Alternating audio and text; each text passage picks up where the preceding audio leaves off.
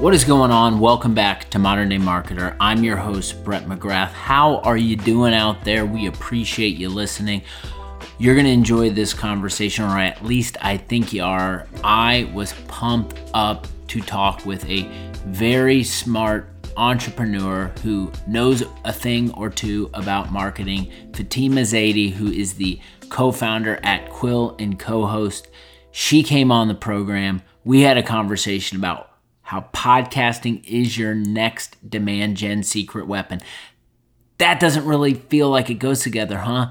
You got this brand-oriented activity like podcasting, you've got demand gen, driving pipeline. How do those things go together? Well, Fatima dropped some knowledge on this episode to get you all to think a little bit differently, and that's what we like to do here on Modern Day Marketer. If you like what I'm doing over here, follow, subscribe, hit all the buttons. Most importantly, tell a marketing friend you're enjoying Modern Day Marketer. Without further ado, let's kick into the conversation. Today is a little bit of podcasting inception. We are going to be talking about podcasting while we're podcasting. These are some of the times my favorite conversations. Today's topic, podcasting is your next demand gen secret weapon. I'm joined by Fatima Zaidi, who is the founder and CEO at Quill and CoHost. I've had a blast catching up with her, and I think you're going to learn a ton from this one. I know I am, but without further ado, Fatima, welcome. How are you? Thank you so much for having me on the show, Brett. I'm doing well. It's great to see you again and looking forward to our continued partnership with The Juice, which has been amazing so far. We like to hear that. I want to first make sure that anyone in the audience who doesn't know maybe who you are or Quill and CoHost, maybe share all of that, because I know you have had a fun story building these businesses inside the podcasting world. So maybe give the skinny on you and the businesses that you're building. Yeah, absolutely. So Quill is a full service production agency where we work with Fortune 500 brands to create their podcasts, their branded content. We are one of 3 agencies that specialize in both podcast production as well as audience growth. So half of our job is to create a high quality production, and the other half is to make sure that we guarantee you an audience of listeners.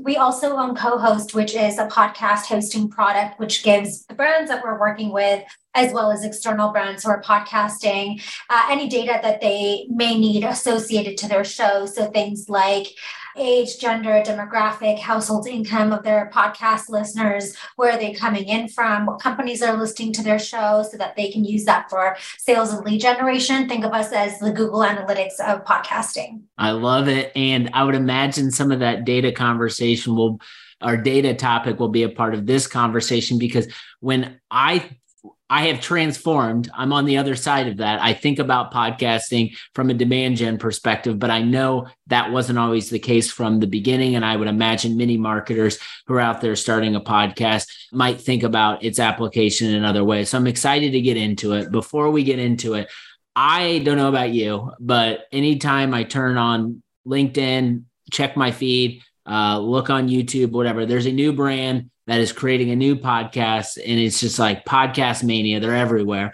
especially on The Juice too. I see new podcasts every day. So maybe like discuss just in your seat, just in working with brands on podcasts every day, discuss a little bit of it just about the proliferation of podcasts and B2B marketing, because it hasn't always been this way, but it seems like over the last couple of years, it's exploded. It has exploded if you look at the growth trajectory over the last few years. But one myth I feel like I always want to debunk whenever I'm having these conversations is that podcasting is a saturated space, or there's too many shows out there.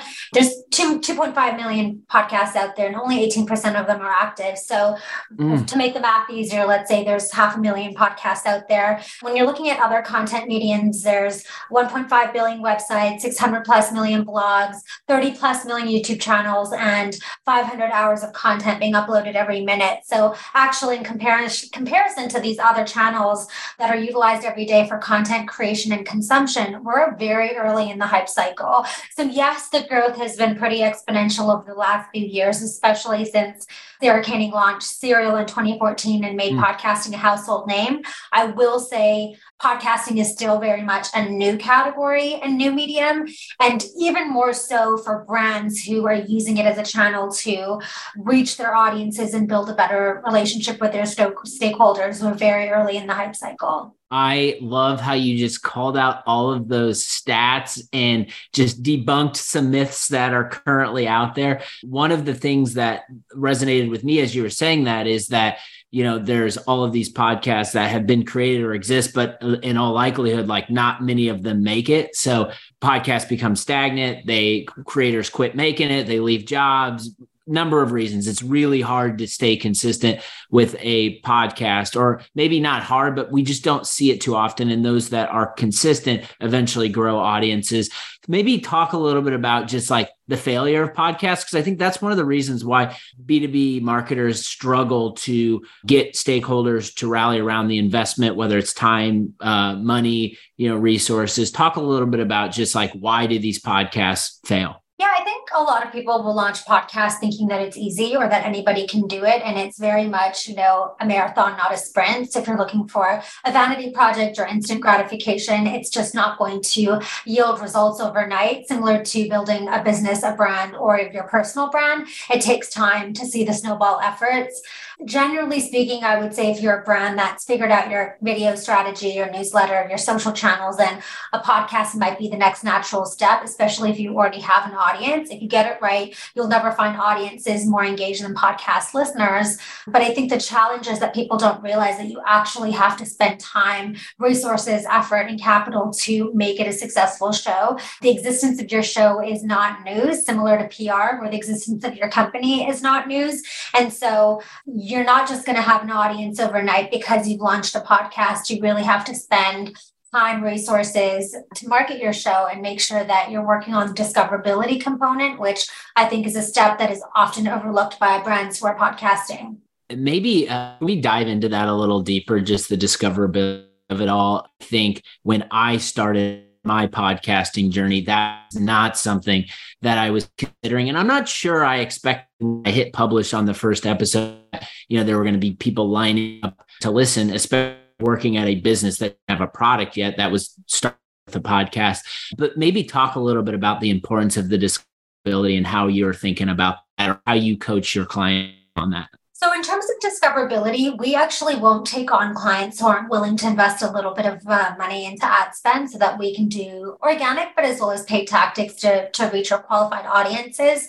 So for example, we do a lot of growth marketing and ads on the listening platforms like Spotify, so we can acquire listeners who are listening to similar content. We'll do custom hosted ads on other podcasts.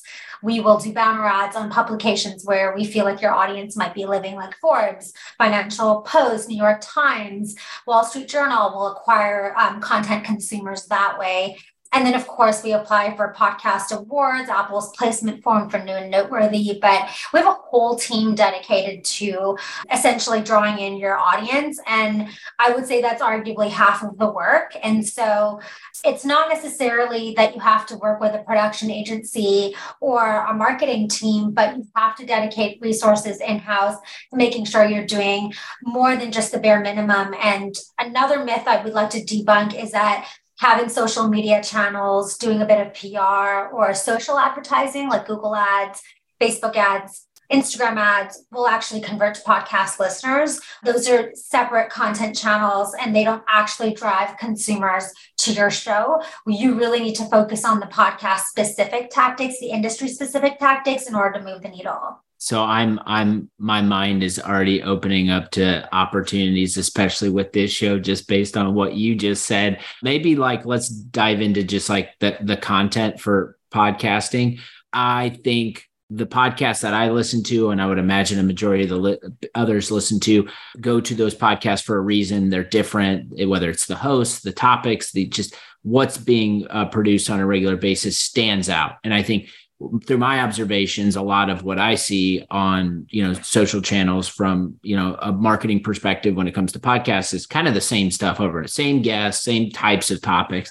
I'm curious just on your end, when you're bringing someone in new that is trying to, spin up a new podcast, what are some of the advice advice that you give them in order to, differentiate so that what they're spending all this time doing helps them stand out amongst the rest of other competition in their space? So one of my favorite things about branded podcasts is that you are only reaching people who are interested in your content. Only those who are seeking out your content are listening to your show. So your audience, no matter how big or how small, is highly relevant to be interacting with your brand and your brand's podcast. So I feel like just on that note alone, like the engagement metrics, the fact that you're reaching a global audience and such an intimate audience, it's a really personal way of building a relationship with your stakeholders. We use these, brands all day long, Amazon, McDonald's, Microsoft, Salesforce, but we don't really have an emotional connection to them. They're just these large companies that we know exist and we know about their products or services, but it's not a very humanized process where podcasting can really change things. And you can really, share your stories behind closed doors and what's happening. One of the examples that I always use is that our household purchases a lot of ice cream. We're like big ice cream consumers. And back in the day, we used to purchase really anything at the grocery store that was on sale or whatever we felt like having, but we weren't loyal to a particular brand until we listened to Ben and Jerry's podcast on How I Built This. It was their episode with the two founders, and they talked about the incredible social activism work that they're doing at the organization, and we would have never known. And because of that episode and then content that we started following after we listened to their podcast, we realized that we wanted to exclusively support their brand. And now we exclusively purchase Ben and Jerry's ice cream and nothing else. And that's just one of a million examples that I can share of like having a podcast can really humanize the process. And of course, having content, the content is key. Like you need to be educating, inspiring, innovating. It's a very transactional effort. You're essentially asking for 30 minutes of someone's dedicated time. And in return, they're asking to be inspired, educated, or entertained in some way. And so when you're really thinking about how you're going to share your brand story, the opportunities to get creative, it's like no other marketing medium that sort of allows for that. It's funny you bring up the Ben and Jerry's example. I would consider my wife somewhat of an environmentalist in a way. And we typically have some Ben and Jerry's cookies and cream in the freezer. And the reason why are similar to the reason that you just stated. So that is powerful and it does matter. And I love the opportunity podcasts can give marketers to kind of share that cause or that story. I want to get into the kind of the demand gen of it all, kind of why we're here. The investment for marketers to spin up a podcast, like, it can be great. It also can be small, but at the end of the day, it's going to, take some resources and take some time. And I think it's always trying to get over that hurdle where you have decision makers who are asking the marketers like, well, how is this going to create pipeline for us? How is it going to do it as soon as possible? So I'm curious on your end. I'm sure this is something that you deal with a lot just in terms of your own clients or people who are looking to come in and start a podcast. Maybe talk a little bit about just steps to position podcasts to important internal stakeholders as a strategy that is not just like the marketers sitting up sharing their point of view, but can be that, and also something that creates meaningful pipeline for your sales team.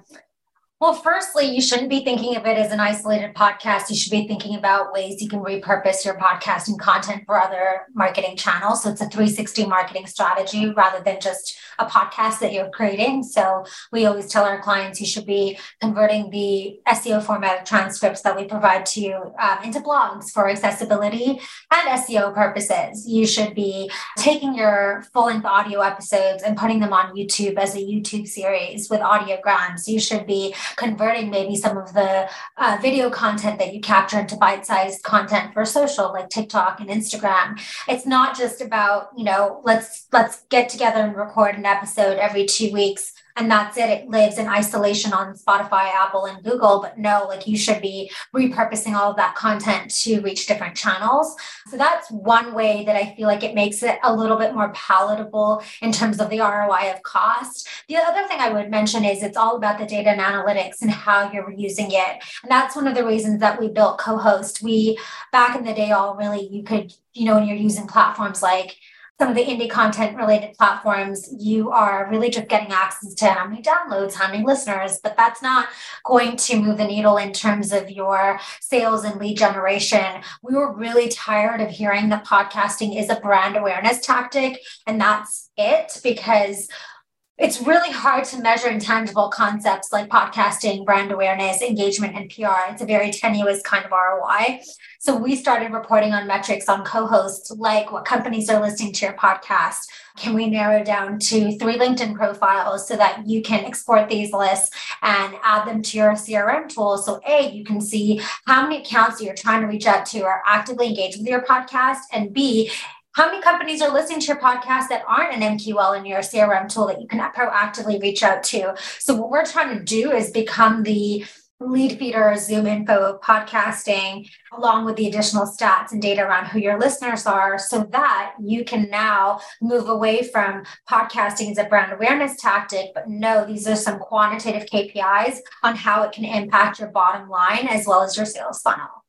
So we have these moments when we're listening to people talk on podcasts, whether we're driving or we're walking, where it's just like we have to pull over the car or we have to stop. And it's like, as I was putting myself in the shoes of the listener, as you were describing that, and it was like one of those hold the phone moments, because I think many people who are doing podcasting have never really thought about, wait a minute, like this can actually support our demand gen efforts and our account-based marketing efforts. And there's visibility into data of the dream accounts that our sales team is going after. And we know, just in terms of how buyers buy these days, likely when a salesperson reaches out to their future customer or prospect, it's going to take several touches. But it's nice to know that that individual might be investigating or researching your brand. And one of the ways they do that is by listening to the podcast to see if there's a similar ethos, that there's values that are shared. So maybe talk a little bit more about like how podcasting can support like those demand gen efforts, how you're thinking about it with Quill and CoHost. Would love for you to dive in a little bit deeper there. Absolutely. I mean, we're proactively utilizing this data for ourselves, for our own clients, and we know that it works. It's, reaching out to your podcast listeners and building a better relationship with them is one thing, but then actually utilizing it for lead generation and sales is amazing to see, because especially if you're a B2B podcast, getting a list of all the companies that are listening to your show. We also give you additional data, like what industries, what revenue size, how many employees coming in from that company particularly are listening, what locations are they based in? And then, of course, like I mentioned, age, gender, household income, occupation, what channels and platforms are they listening on and coming through? All of those sort of paint a very clear sales picture for us on, okay, how can we utilize this content medium as a growth marketing or growth sales opportunity? What our clients are doing is they're exporting all of this data and handing it over to 2 teams. One is marketing, so they can utilize it to see if any of these companies should be a guest on their show. Should any of these companies, could they potentially be content collaborators? Could they be doing a blog piece or profiling them in any other way? And then or some sort of a campaign with their employees. And then the sales teams who are actually utilizing it to do very customized and personalized outreach. And it's no longer cold outreach because they know your company. They're listening to your content. They already know you. They have a one-sided influencer relationship with you. So to us, we utilize tools at Quill like Zoom Info. And it's, what we do with Zoom Info is we take all of the traffic for our website. We reach out to companies that are technically visiting our page for podcast services. They already know us. They've already been on our website. They've already engaged with our content. We are just adding one step to that entire sales funnel process, which is proactively reaching out to them to schedule a call and see if we can support their podcasting journey. This is literally what we are doing for podcasting. So it's no longer just a conversation that you're having with somebody, but now how can you intentionally apply that to your business strategy?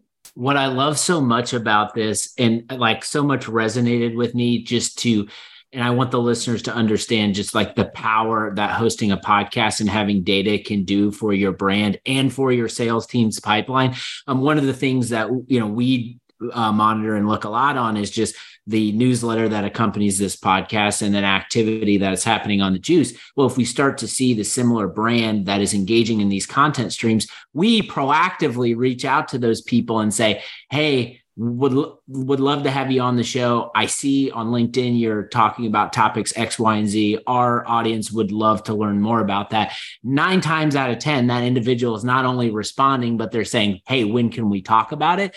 And that's just a great way to build and nurture a relationship, as opposed to saying, hey, jump on this demo so we can show you all the shiny bells and whistles that our product can help you out with. Totally. Yeah, that's exactly it. It's not about the bells and whistles. It's simply about when you justify the creation of new production budgets, or even justify the time that it takes to frequently create good content, you need to think about ways that it's actually going to benefit your business strategy in the long haul, rather than just brand awareness and engagement. And what does that tenuous ROI look like? And we're typically competing with budgets and time from other marketing channels like digital marketing, where for social ads, where every dollar you put in, you can see exactly how it comes back to your bottom line. For a long time, podcasting couldn't compete with those budgets because we couldn't demonstrate the same return on investment. And that's now what we're trying to do. You talked a little bit about this. You alluded to it earlier, but just talking about ROI and the measurement of ROI. And I know it varies by customer use case, but just like, I'm sure that is something that comes up when someone's working with you. Talk a little bit about just like the measurement of ROI, and then how can we tell if what we're doing and all this energy we're putting towards our podcast is actually working? I find that our industry doesn't really put in a lot of emphasis on engagement metrics, things like listing time, average consumption rate, how much of your show are people listening to, and are very bogged down by the number of total listeners and downloads that we have, rather than, well, how engaged is the community and are they listening all the way through to the end? I think brands are in a really unique position because they can use listing time as an engagement metric and then use that information to calculate their cost per minute of human attention. And what you'll find is that podcasting is arguably a much more sustainable strategy and can capture your attention far longer than a video can. 94% of people who start a podcast episode end up listening to the entire 30-minute episode, whereas a 30-minute video only has a 12% completion rate. And I get asked all the time why the disparity in those two stats. And it's clear to me, you can be driving to work and listening to a podcast, but you can't be watching a Netflix show. You can be walking your dog and listening to a podcast, but you can't be scrolling through a blog. It's one of the few channels that you can be actively engaged in another activity and it increases engagement. Arguably, I will say that podcasting is likely a much more sustainable strategy over the long term that can give you a lot more exposure than, let's say, a 1-minute TV ad. So for me, the metrics that are important, or any data I consider to be good data, is anything that can help you evaluate your podcast return on investment. So those are things like the demographic information of your listeners. Where are they coming in from? What companies are listening to your show? Are they listening all the way through to the end? What are the drop-off points? What is your retention? Loyal listeners.